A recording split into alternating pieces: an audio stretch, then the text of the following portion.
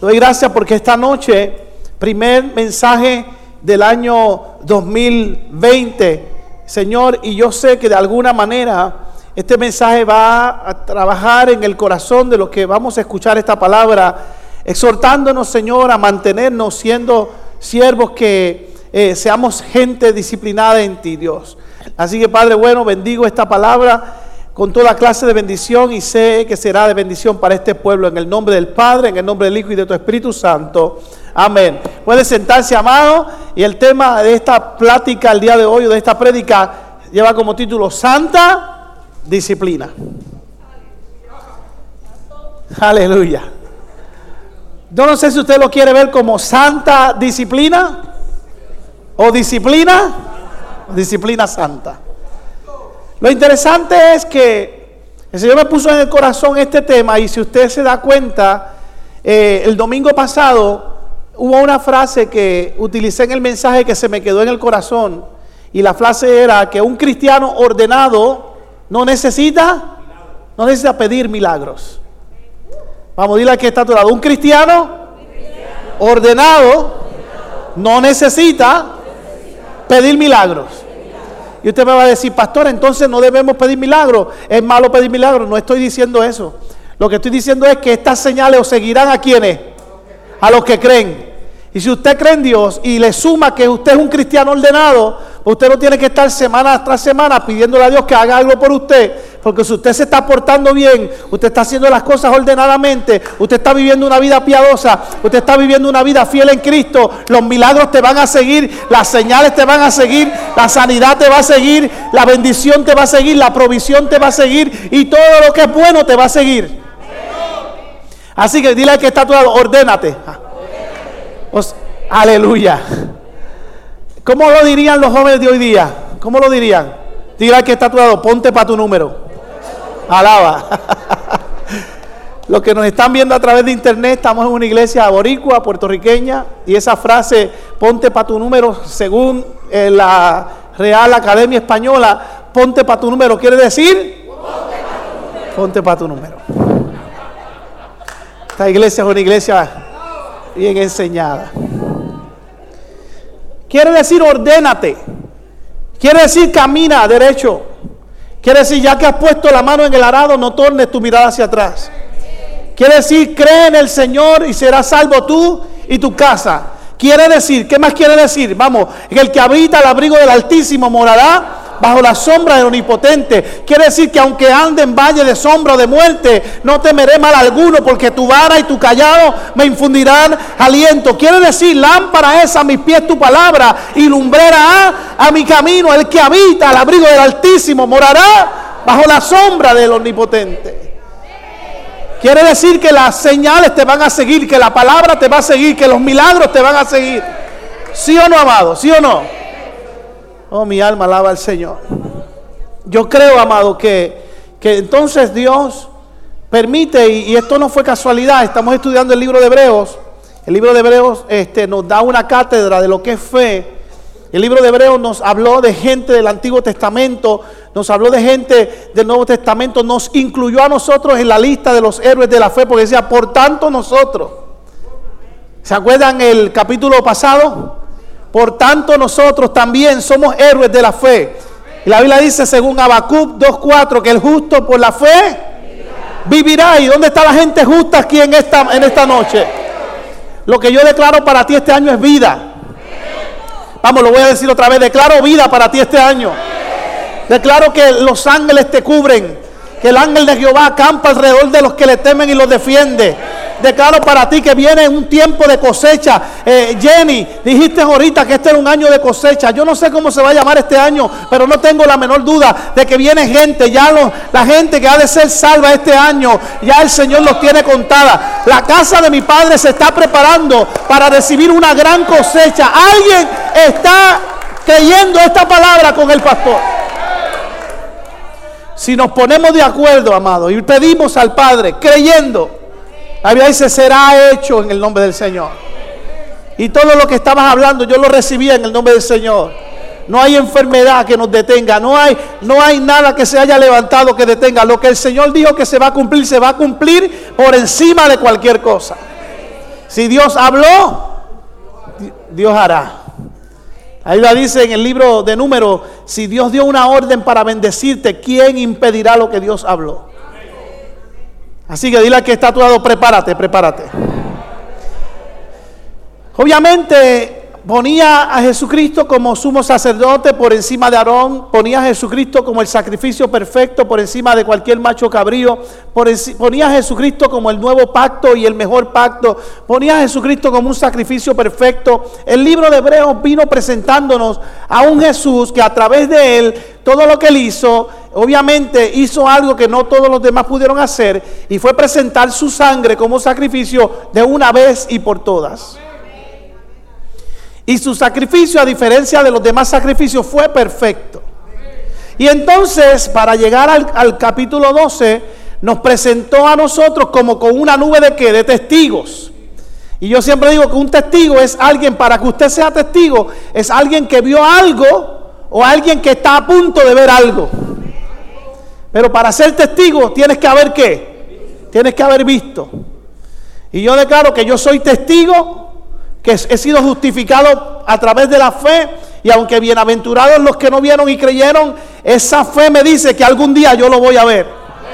Y yo soy testigo de los que vieron en el pasado, soy testigo de lo que estoy viendo en el presente, y voy a ser testigo de lo que voy a ver en el futuro. Amén. Gracias por su entusiasmo, los tres que se apuntaron. ¿Cuántos van a ver a Jesucristo cara a cara conmigo? Ah, pues dígale, yo soy testigo del presente también. ¿Se acuerda del verso que decía, yo soy testigo del poder de Dios? Muchos milagros Él ha hecho en mí. Yo era ciego y ahora veo la luz gloriosa que me dio Jesús. Pero alguien que dice que no ha visto, no ha conocido al Señor.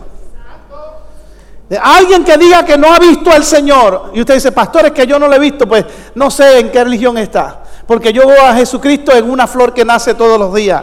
Yo veo a Jesucristo en la lluvia que cae cuando la tierra está seca. Yo veo a Cristo cuando un niño me sonríe en la mañana. Yo veo a Cristo cuando un anciano en su pelo blanco me dice que las canas en el cabello, en la cabeza de un anciano son honra. Yo veo a Jesucristo cuando mi corazón no deja de latir.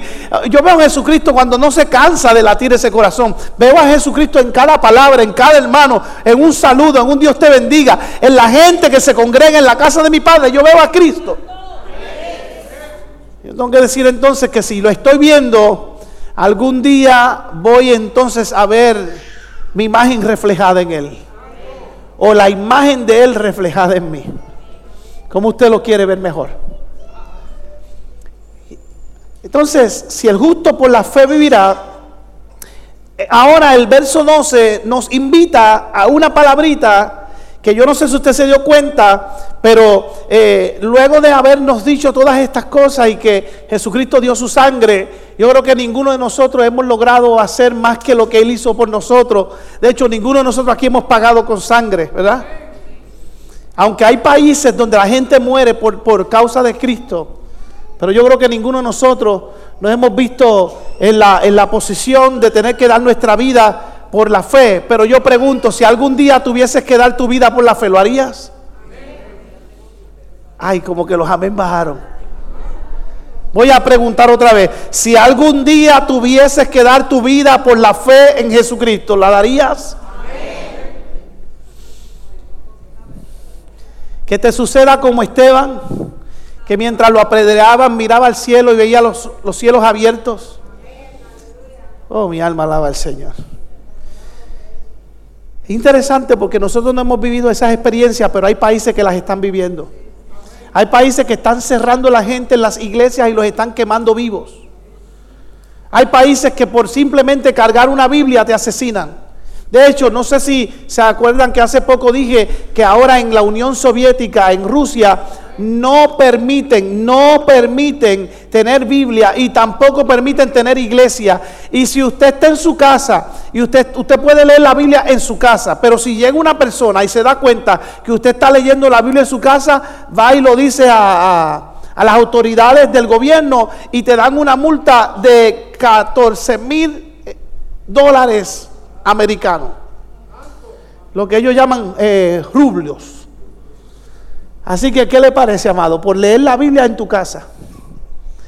y si te agarran predicando el evangelio fuera de tu casa, vas preso.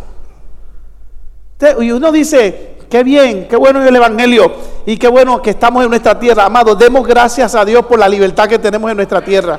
Demos gracias a Dios porque tenemos un país y un lugar donde todavía hay libertad de culto, donde todavía, aunque hay gente que quieren impedir que adoremos al Señor, pero por encima de todas las cosas todavía el Señor sigue siendo, las puertas del infierno no prevalecerán contra la iglesia del Señor. Ahora, obviamente, santa disciplina. Y si usted se da cuenta, del verso 5 al verso 11 hay una palabrita que se repite en todos los versos. ¿Cuál es? ¿Cuál es? Si usted tiene la Biblia abierta en Hebreos 12, del verso 5 al verso 11, hay una palabrita que se repite en todos los versos. ¿Cuál es? Disciplina. Y cuando yo veo la palabra disciplina en estos versos, no la veo como, porque casi siempre asociamos la palabra disciplina ¿con qué? Con castigo, con me porté mal, me están corrigiendo porque lo hice mal. Fíjense qué interesante. Y yo decía el domingo que la iglesia iba a ser bendecida cuando entráramos al 2020, cuando entráramos como una iglesia ordenada. Y Dios nos está llamando ¿a qué? A ordenar nuestra casa, a ordenar nuestros pasos, a ordenar nuestra vida, a ordenar nuestros negocios, a ordenar nuestra familia, a ordenar nuestro entorno, a ordenar todo lo que nos rodea. Un cristiano en orden. Fíjese, mira qué interesante, decía el domingo que lo primero que el Señor hizo cuando escribió la Biblia es demostrar que era un Dios que ordenado, porque la dice, en el principio la tierra estaba desordenada y vacía, y el Espíritu de Dios se movía sobre las aguas. Pero dijo Dios, sea la luz, y fue la luz. ¿Qué vino a hacer el Señor? A ordenar lo que estaba ¿qué? Desordenado. Fue lo primero que vino a hacer en la tierra. Me parece a mí que por encima de cualquier cosa que vayas a hacer, Dios quiere que ¿qué? Que tú seas ¿qué? Un cristiano ordenado, un esposo ordenado, un padre de familia ordenado, un obrero ordenado. Mire, lo peor que puede tener una persona que va a trabajar, que vaya a hacer un trabajo y cuando empiece el trabajo, ¿dónde están las herramientas? Alaba. No le ha pasado. Uno va a hacer un trabajo y tiene que subir una escalera y cuando llega arriba, la herramienta más importante la dejaste abajo. Alaba. Ahora venden ¿qué? Ahora venden unos cinturones que uno mire. Se pone el martillo, se pone el alicate, se pone el destornillador de estría, el destornillador de paleta, la pinza, se pone de todo, el tape negro. Y cuando uno llega arriba, gloria a Dios, siempre se le queda algo. Eso suele pasar, suele pasar. Ahora es interesante porque empieza diciéndonos en el verso 5, dice, y habéis olvidado ya la exhortación que como a hijos. Fíjense, mire qué interesante, que dice que nos va a disciplinar. Pero es una disciplina que entonces la está comparando con ¿qué? Con un amor ¿qué? Con un amor paternal. Y usted dice, pero qué interesante que está diciendo que ahora somos hijos. Y lo interesante de que usted se sienta que eso es un hijo es porque en Efesios, la Biblia dice en el libro de Efesios que antes éramos ¿qué? Antes éramos extranjeros, que antes éramos ¿qué? Tinieblas. Y ahora nos da el derecho de llamarnos ¿cómo? De llamarnos hijos. Esa distinción que nos está haciendo, lo que te está diciendo es que Dios viene a darte una disciplina que no te haga daño. Porque cuando los que son padres aquí, usted disciplina a sus hijos, pero usted siempre trata de ¿qué? Vamos, sea honesto, de tirarle la toalla. Y uno trata como de que si le va a dar un escarmiento, uno se lo da, pero de una manera que no duela, o que no se sienta, o que no traiga ¿qué? Entonces, mire, lo más hermoso es la disciplina que uno le da a un niño. Por eso la Biblia dice que el reino de los cielos tiene que ser como ¿qué? Como un niño. Yo nunca me olvido de esta experiencia. Me tiene que estar viendo lo más seguro. Yo a mi vez, mi hija ya tiene ¿cuántos? Tiene yo a mí ya 20 ¿cuántos? A mí tiene 26 años ya. Y yo recuerdo cuando yo criaba a mí, usted sabe, los padres novatos, fue mi primogénita, y nosotros nos acostábamos y dejábamos a Yoami en nuestra cama. Y pasó un año, y pasaron 2 años, y pasaron 3 años. Y Yoami estaba en nuestra cama, pero ahora tenía una cuna en nuestro cuarto. Y yo le dije a mi esposa, ya es tiempo de sacarla del cuarto. Yo nunca le pegué a mis hijos, no recuerdo lo que es levantar un palo, una correa para darle a mis hijos. Pero recuerdo esa noche, nunca se me va a olvidar. Ya Yoami tenía como ¿cuántos añitos? 4 o 5 añitos ya. Y habíamos hecho el experimento y la pusimos en el cuarto aledaño a nuestro cuarto, con puerta abierta y con luz encendida, por si acaso, alaba. Y yo recuerdo que aquella niña como a las 11 de la noche empieza, papá, y yo a mi silencio, papá, papá, me quiero ir contigo, yo a mi, papá, mamá, hermano, y eso era algo, pero ahí seguido. Yo recuerdo que me levanté. No sé si era con la misma emoción de tratar de dejarle saber que ella se tenía que quedar en su lugar y que ya papá y mamá habían dado una orden. Hermano, y me levanté y recuerdo como hoy que le pegué por aquí. Le pegué y sonó. Pero mire, ya usted sabe. Y ella, cuando le pegué, después del grito que tenía, papá, mamá, se quedó callada. Apagué la luz. Me fui a mi cuarto y no se escuchaba absolutamente nada. Y yo le digo a Ivette, yo creo que se me pasó la mano. Y de momento pasaron 2 minutos, no se escuchaba nada y de repente se escucha un...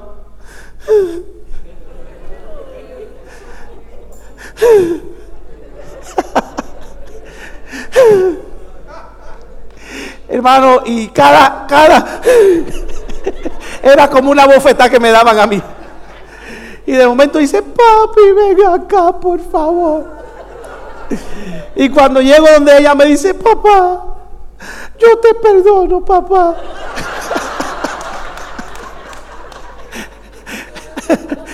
Yo te perdono, papá. No lo vuelvo a hacer, papá. Yo te amo, papá, pero te perdono.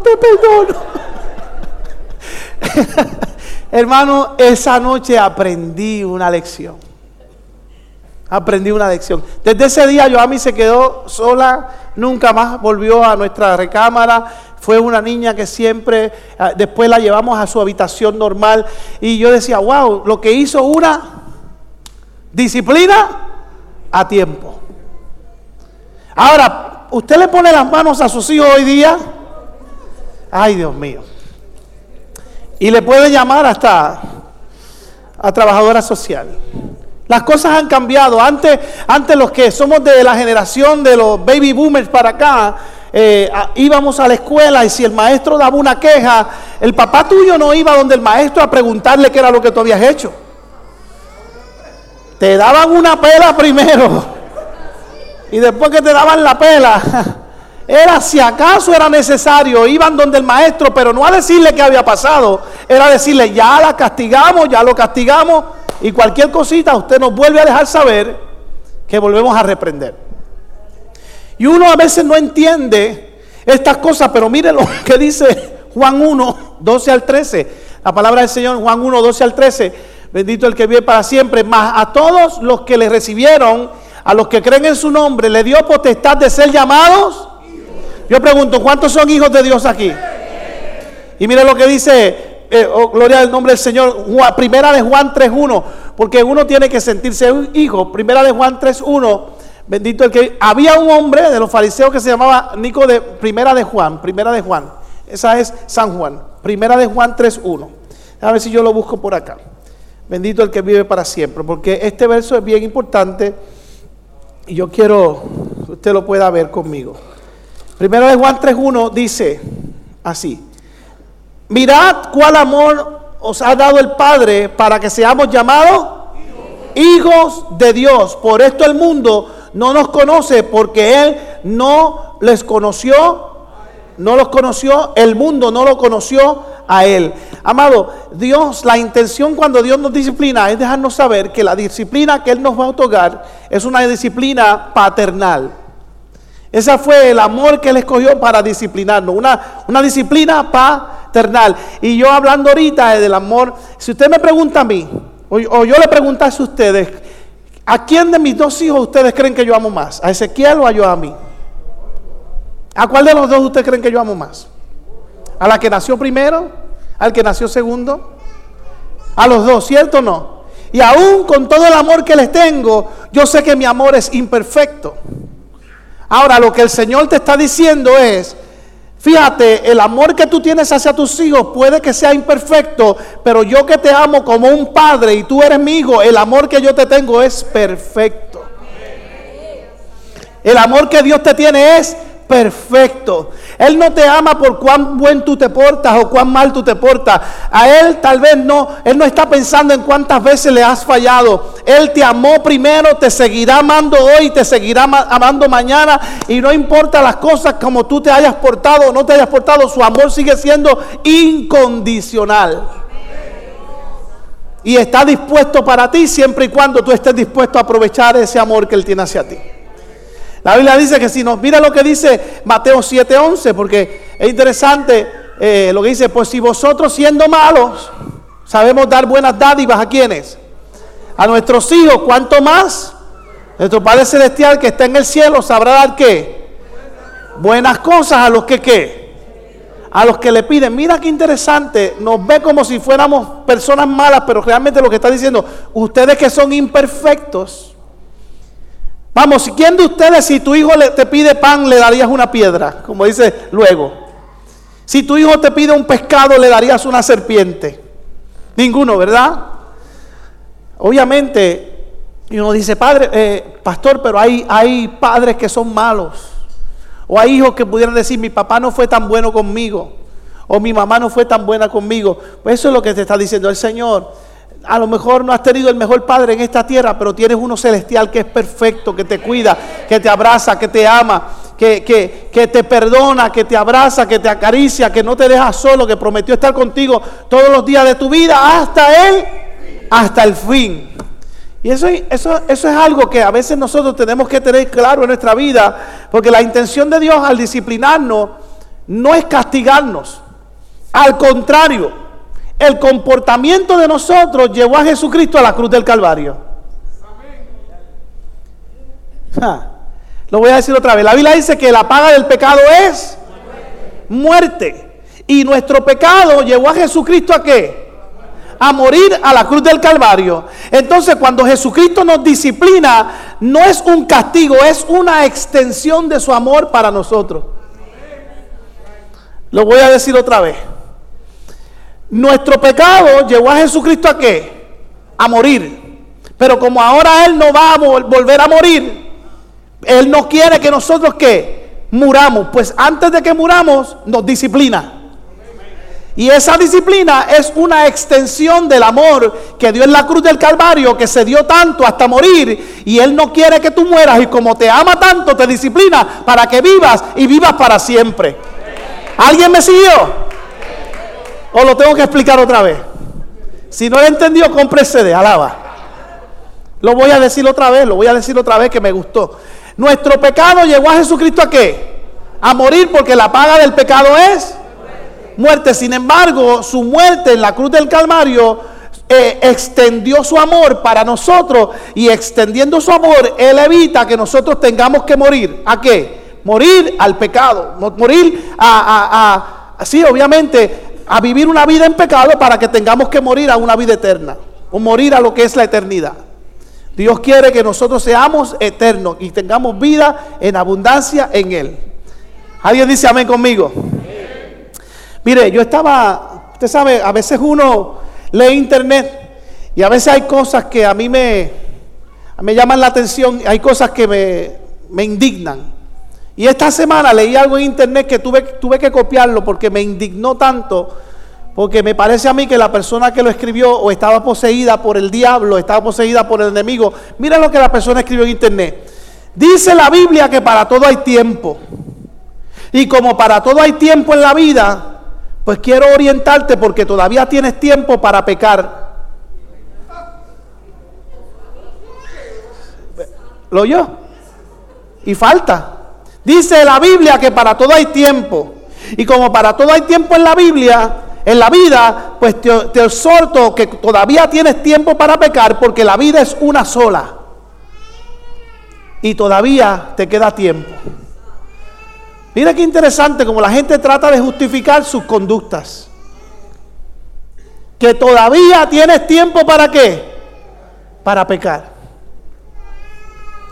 Ahora, lo interesante es que en medio de ese tiempo, por eso es que la Biblia dice que ni aun los ángeles saben el día ni la hora en que vendrá el maestro. ¿Hablando de qué? Hablando de tiempo. Y si te das la maroma de hacer lo que esta persona está diciendo, de irte a pecar, quién sabe si en el momento que Cristo venga te encuentren pecando.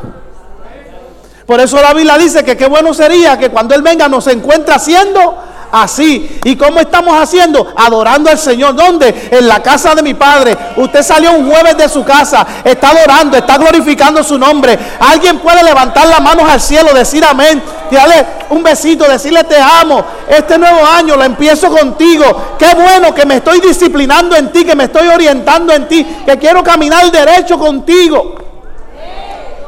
La Biblia dice que Dios honra a los que le honran. Y honra es obediencia. Y obediencia es que disciplina. Y disciplina es sacrificio. Y la Biblia dice, mejor es que, prefiero que la obediencia que los sacrificios.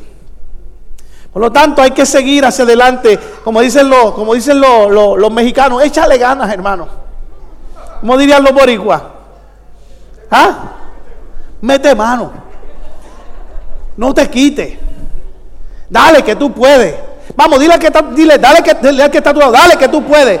Dile, no te quites. Dile, mete mano, vamos, mete mano. Vamos, que nada te turbe. Dile que nada te turbe. Camina hacia adelante. Dios te está llamando. Vamos, corre, avanza, no te detengas. Ay, mi alma alaba al Señor.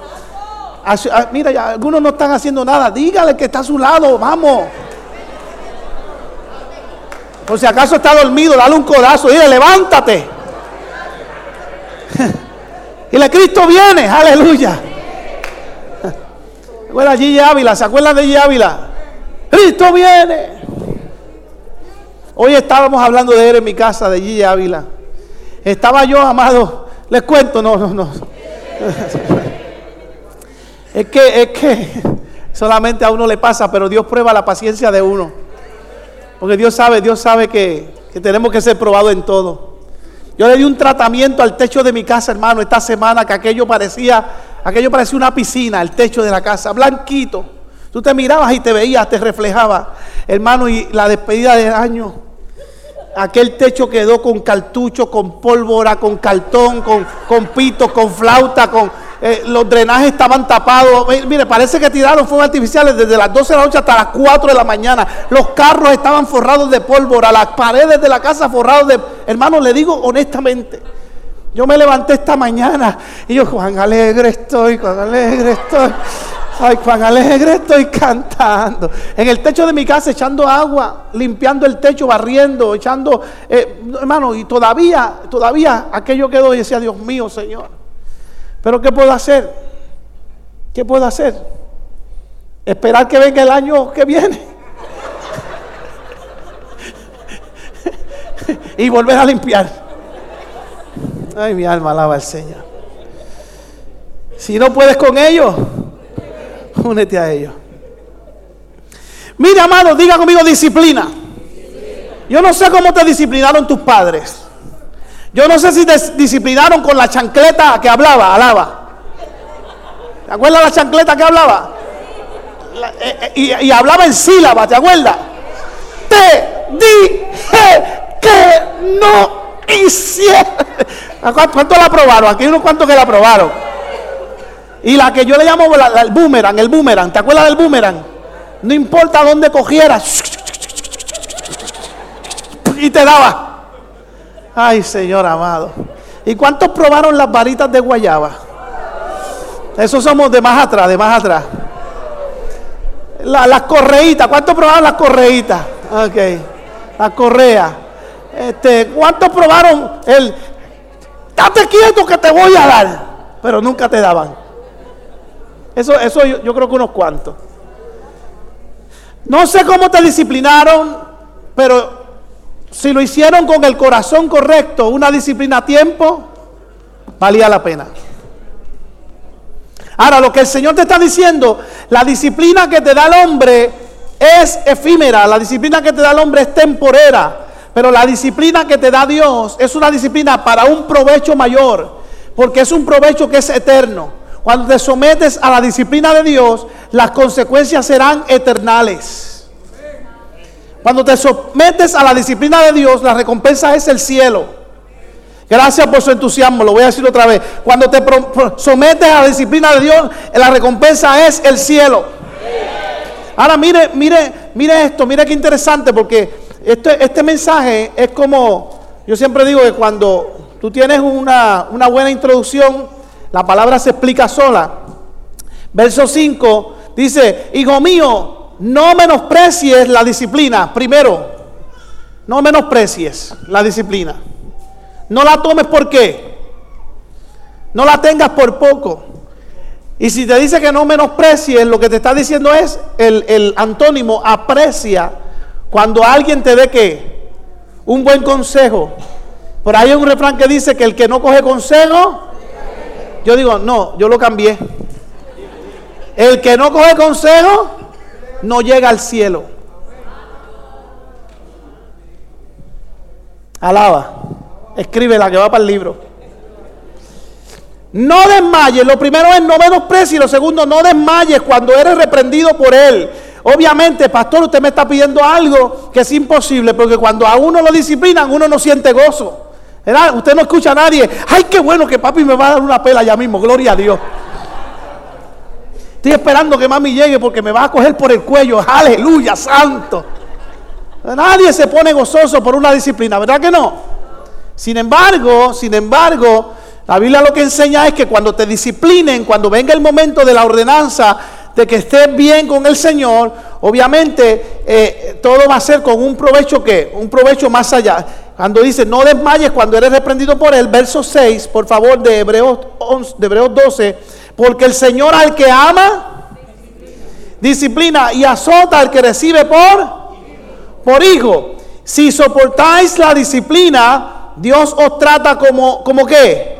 Como a hijo, porque ¿qué hijo es aquel a quien el Padre no disciplina? Pero lo que viene ahora es un poquito fuerte. Pero si se os deja sin disciplina, de cual todos han sido participantes, entonces sois bastardos y no hijos. O sea, que si aquí pueden pasar dos cosas: que alguien sea tan perfecto que no necesite disciplina, y perfecto solo un hijo, Jesucristo. Alaba. Perfecto solo hubo un solo hijo, Jesucristo. Aquel que esté libre de pecado, que tire la primera piedra. No hay uno justo que no haya pecado. O una de dos cosas: o eres perfecto o no eres hijo. Y si viniste a los caminos del Señor, eres llamado hijo de Dios. Por lo tanto, una de las categorías para ser llamado hijo es aceptar que la corrección a tiempo, la disciplina, porque esa disciplina no es para castigarte, es para darte la entrada al reino de los cielos. ¿Usted me está siguiendo? Entonces, ¿cuántos pueden decir conmigo que me corrijan? Vamos, que me corrijan, que me rompan. Si me tienen que romper, que me rompan, que me hagan de nuevo. Yo soy tu vaso, Señor. Haz de mí lo que quieras. ¿Te acuerdas el corito? Ponme en las manos del alfarero, porque tú eres, Señor, tú eres mi alfarero. Fórmame, dame forma tú. Si me tienes que romper, Señor, usa el martillo, usa el cincel, lo que tengas que usar. Va a doler, pero Señor, cámbiame a tu manera, no como yo quiero. Yo decía el domingo pasado que hay gente que quieren ir a lo nuevo de Dios, pero sin que Dios le quite lo viejo de ellos. Alaba. Señor, yo quiero algo nuevo tuyo, pero esta área, ¿sabes? No me la quites, porque es que, ¿sabes? Ahí es que esa parte yo no la puedo dejar, porque es que estoy tan acostumbrado a eso. Yo creo que ya estoy adicto a eso, Señor. Así que esa parte no la toques. Todas las demás menos esa. Y si usted no puede decir amén, diga amén, pero diga algo. Pero me parece a mí que Dios está ordenando la iglesia para que seamos cristianos dentro y cristianos fuera. Mire, amado, si de algo yo me voy a sentir orgulloso, es que cuando llegue al reino de los cielos yo pueda decir: todas las ovejas que me diste, ninguna se perdió. Y le voy a decir algo, el pastor tiene dos instrumentos en su mano, alaba. Tiene vara y tiene callado.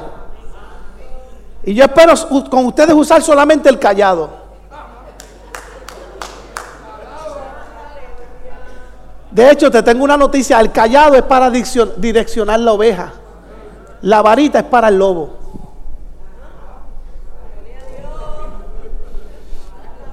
Ay, déjame esconderme aquí. Esa se oyó duro. Es que hay lobos que se disfrazan de oveja. Porque fíjese, el pastor no le... a mí me enseñaron, a veces nos enseñan mal. La gente dice, no, porque el pastor para que la oveja no se saliera del camino le quebraba la pierna. No, la Biblia que yo tengo dice que el pastor cuando encontraba a la oveja con la pierna quebrada, se la sanaba. Entonces, ¿para qué un pastor quiere quebrarle la pierna a una oveja si él necesita a la oveja con la pierna buena? ¿Usted me está siguiendo? Nos han enseñado mal. Nos presentaron a un Dios que castiga. Nos presentaron a un Dios, ese Dios que es amor, sí, pero es fuego consumidor. Y cada vez que tú hagas, Él está allá arriba en el cielo esperando que tú te portes mal para darte 4 fuetazos y que camines derecho. No, amado. Al contrario, Él está allá arriba mirándote para que no tropiece. Y cada vez que tropieza, Él abre otra salida para que vuelvas al camino. Porque nuestro Dios es un Dios de amor, un Dios sanador. Ahora, si no te han corregido en la vida, no te puedes llamar hijo. Y si eres perfecto, tampoco. O si te crees perfecto. Porque entonces no tendrías el derecho de ser llamado hijo de Dios. Verso 8, pero si se os deja sin disciplina, de cual todos han sido participantes, entonces sois bastardos y no hijos. Seríamos hijos ilegítimos. O mejor dicho, ilegítimos, no seríamos hijos. Por otra parte, verso 9, tuvimos a nuestros padres terrenales que nos disciplinaban y los venerábamos. Mira, había gente que, mira, si el papá decía, quédate ahí, vamos. ¿A cuánto tenían que decirle, quédate ahí? Mire, a mí no me tenían ni que decir, quédate ahí. A mí solamente me hacían. Y yo hacía, me daba la garrotera. Con una mirada de mi papá, ya yo sabía lo que yo tenía que hacer, cuándo me tenía que parar, cuándo tenía que salir, cuándo tenía que moverme. No tenía que hacer nada más. Ahora, mira, amado, usted no se ha dado con unos niños que de repente usted los ve que están haciendo algo y usted quiere salir corriendo, darle 4 fuetazos. ¿Sí o no? Vamos, sea honesto, ¿sí o no? Pero usted no lo hace, ¿verdad? ¿Por qué usted no lo hace? Porque no son suyos. Como no son suyos, usted no lo puede hacer, ¿verdad? Y de hecho, le tengo una noticia, no lo haga. No lo haga. Con hijos que no sean suyos, usted déjelo. Mire, usted los puede corregir, pero no se atreva a poner la mano encima. Ahora, sin embargo, Dios no corrige al que no se deja ser llamado hijo. Alaba.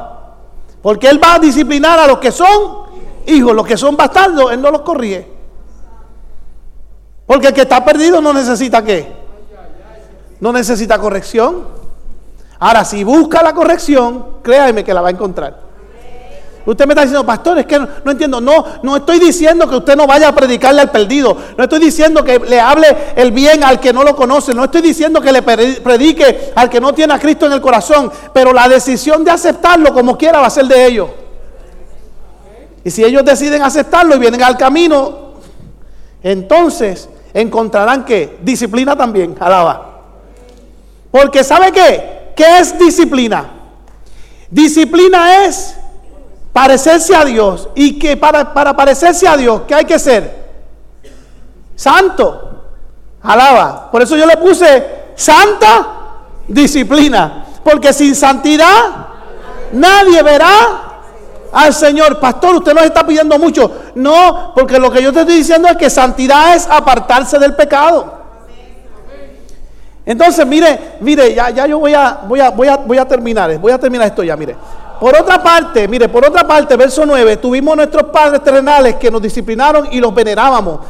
¿Por qué no obedeceremos mucho mejor al Padre de los Espíritus y viviremos? ¿A quién? A ese Padre de los Espíritus. ¿Quién es?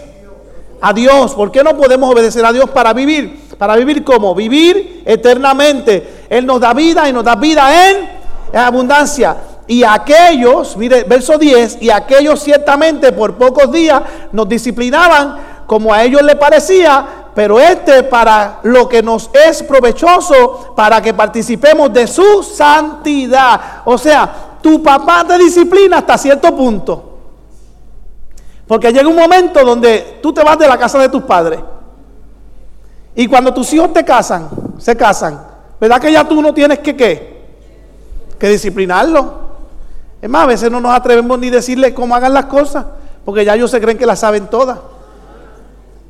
Se te queda el nido vacío y vienen a tu casa y entonces uno es más alcahuete con los nietos que con los hijos. Entonces los nietos vienen y tumban el florero, abren la nevera, se trepan aquí, se trepan y uno, ¿qué es el nieto? Gloria a Dios. Yo estoy pasando por eso, aleluya. Me confieso. Entonces cuando viene me dice, Abu, yo te quiero así de mucho, Abu. Sí, pero después que tiró todo un reguero en toda la casa. Usted sabe, uno testifica de vez en cuando con la verdad. Pero mira qué interesante, mire lo que dice. Para que participemos de su santidad. Y la Biblia dice que sin santidad nadie verá al Señor. Pero el verso que viene, que es el último, para mí es uno de los más interesantes, es verdad que ninguna disciplina al presente parece ser causa de gozo, sino de ¿qué? De tristeza. Pero después da fruto apacible de justicia a los que en ella han sido ejercitados. A esto no le parece, nos metieron primero a correr una carrera y ahora nos metieron a un gimnasio. Lea, mire, dice, da fruto apacible de justicia a los que en ella se han ejercitado. ¿De qué está diciendo? Que cuando tú quieras ser santo, diga conmigo, santo. Cuando tú quieras vivir en santidad, tienes que meterte al gimnasio de la justicia. Entonces tú te ejercitas en la justicia y empieza a aflorar en ti, a manifestarse que la santidad, y la santidad se ve, ¿por qué? Por el fruto que da, y ese fruto es la fe. Para. Pastor, me dejaste como que, te estoy diciendo que todo ejercicio espiritual da un fruto. Y usted sabe que hay 9 frutos: fe, gozo, paz, bondad, benignidad, mansedumbre, templanza, amor y gozo. Y uno de ellos es la fe. Entonces cuando tú te vas al gimnasio de la justicia y te ejercitas en la justicia, comienzas a ¿qué? A dar un fruto. ¿Y ese fruto es cuál? Ese fruto se ve porque se manifiesta en ti la santidad de Dios, y ese fruto que se ve en ti es la fe, porque el justo por la fe vivirá. Entonces la fe y la santidad es algo que se practica. La santidad es un estilo de vida.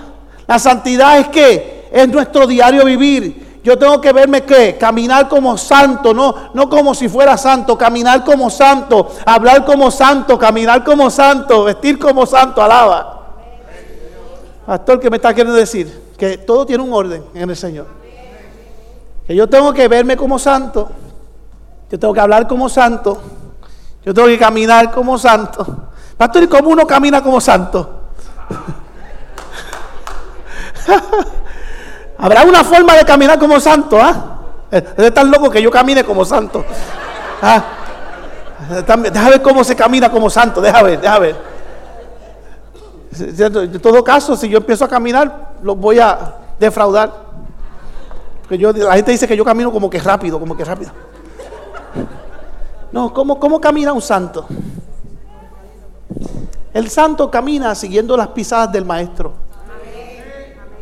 El santo cuando deja huellas que otros quieren seguir. El santo camina, y cuando camina hay gente que quiere emular los pasos que dio. El santo camina derecho. Y cuando se torce por alguna razón, la Biblia dice que si el justo cae, se levante. Y entonces se levanta, pero se levanta con más fuerza.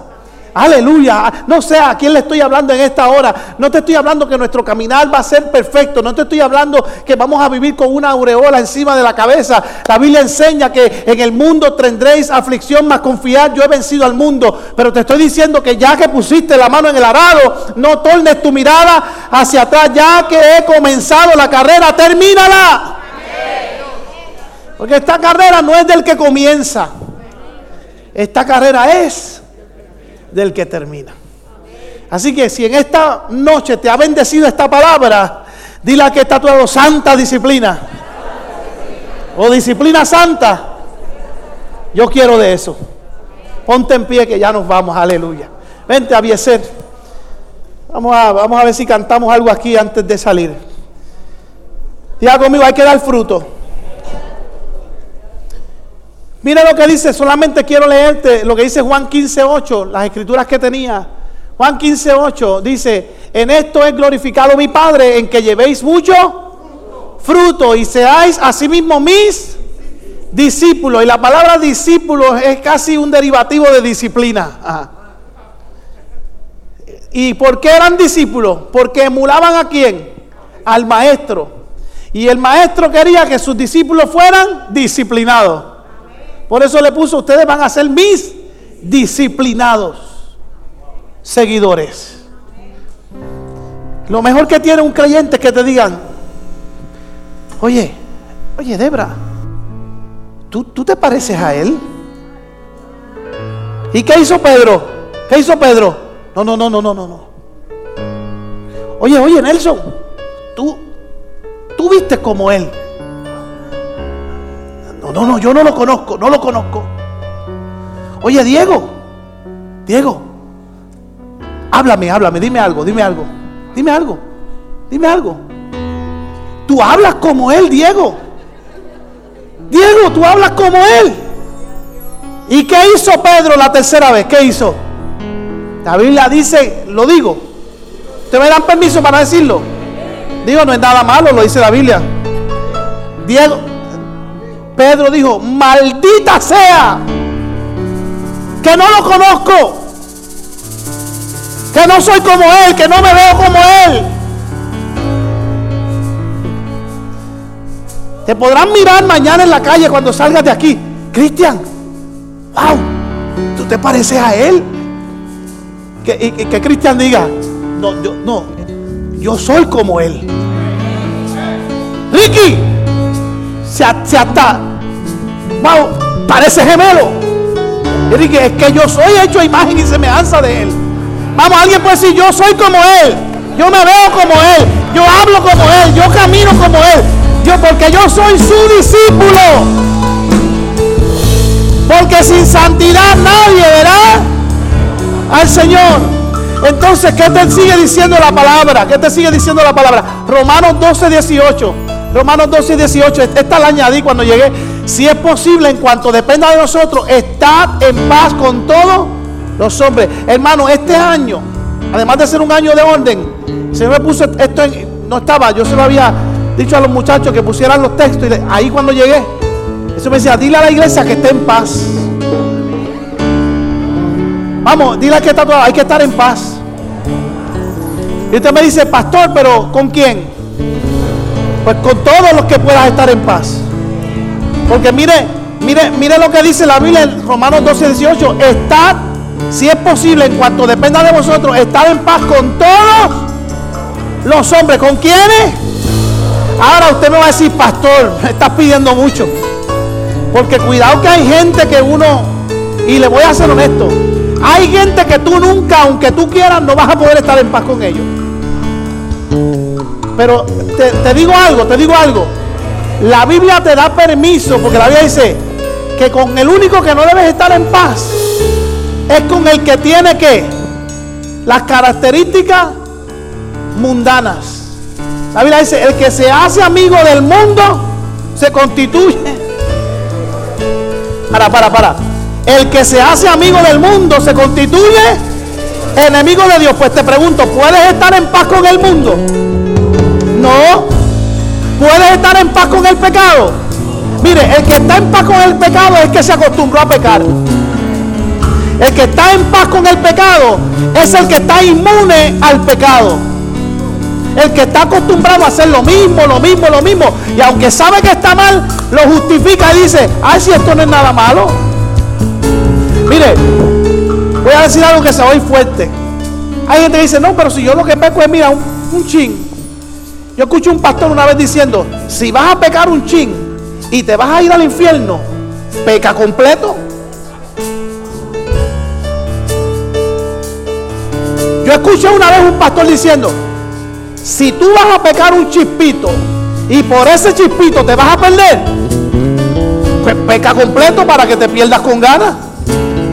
Para que cuando llegues al infierno te digan, mira, entra que te lo ganaste. Y parece fuerte, pero ¿acaso la Biblia no dice que cuando llegues al reino de los cielos, si eres fiel un poquito, en lo poco fuiste fiel, en lo mucho te pondré? ¿Qué te conviene? ¿Pecar poquito o ser fiel poquito? Pues entonces sé fiel poquito para que llegues al cielo. Vamos, alguien puede adorar al que vive para siempre. Alguien puede adorar al que vive para siempre. Ahora, mire, ¿qué yo digo aquí? ¿Qué yo digo aquí siempre? Que si eres cristiano, que se te note. Eso yo lo saqué de la Biblia. Pastor, ¿de dónde? Gracias por preguntarme. Vamos, ¿de dónde fue? Pregúnteme. Salmo 34:8. Salmo 3. Gustad y ved que es bueno Jehová. Entonces, si tú puedes ver que es bueno Jehová, se podrá ver en ti que el Dios bueno se está manifestando en ti. Entonces que se te note. Dichoso el hombre que confía en Él, porque si confiamos en Él, entonces la santidad o la santa disciplina va a reflejar en nosotros una conducta que todos los días vamos a tener bendiciones de parte del Señor. ¿De dónde yo saco eso? De Salmo 23:6. Y esta es mi última escritura. Salmo 23:6. ¿Qué dice? La última escritura. Gloria al Señor. Que el bien y la misericordia de Jehová, ¿qué? Salmo 23:6. Lo voy a buscar acá. Gloria al que vive para siempre. Si usted lo sabe de memoria, lo puede decir. Mi alma alaba al que vive para siempre. Ciertamente, el bien y la misericordia me seguirán. El 2019 nada más. El domingo pasado. La semana que viene. Ciertamente el bien y la misericordia de Jehová me seguirán todos los días de mi vida, y en la casa de mi Padre moraré por largos días. ¿Alguien puede adorar al que vive para siempre? ¿Alguien puede adorar al que vive para siempre? Oh, gloria a Dios, aleluya, aleluya, aleluya.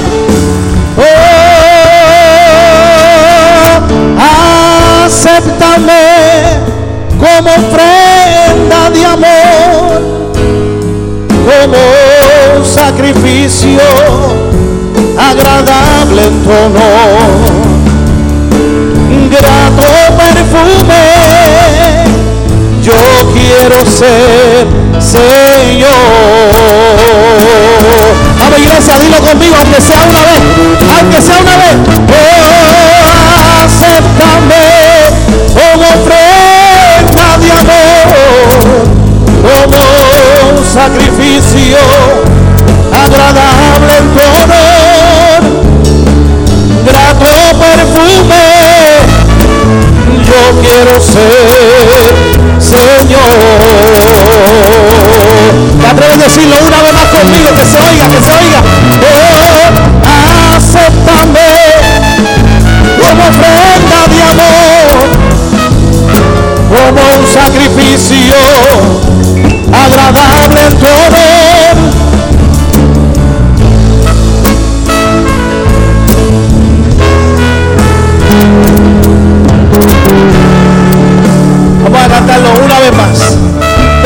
iglesia, toda la iglesia.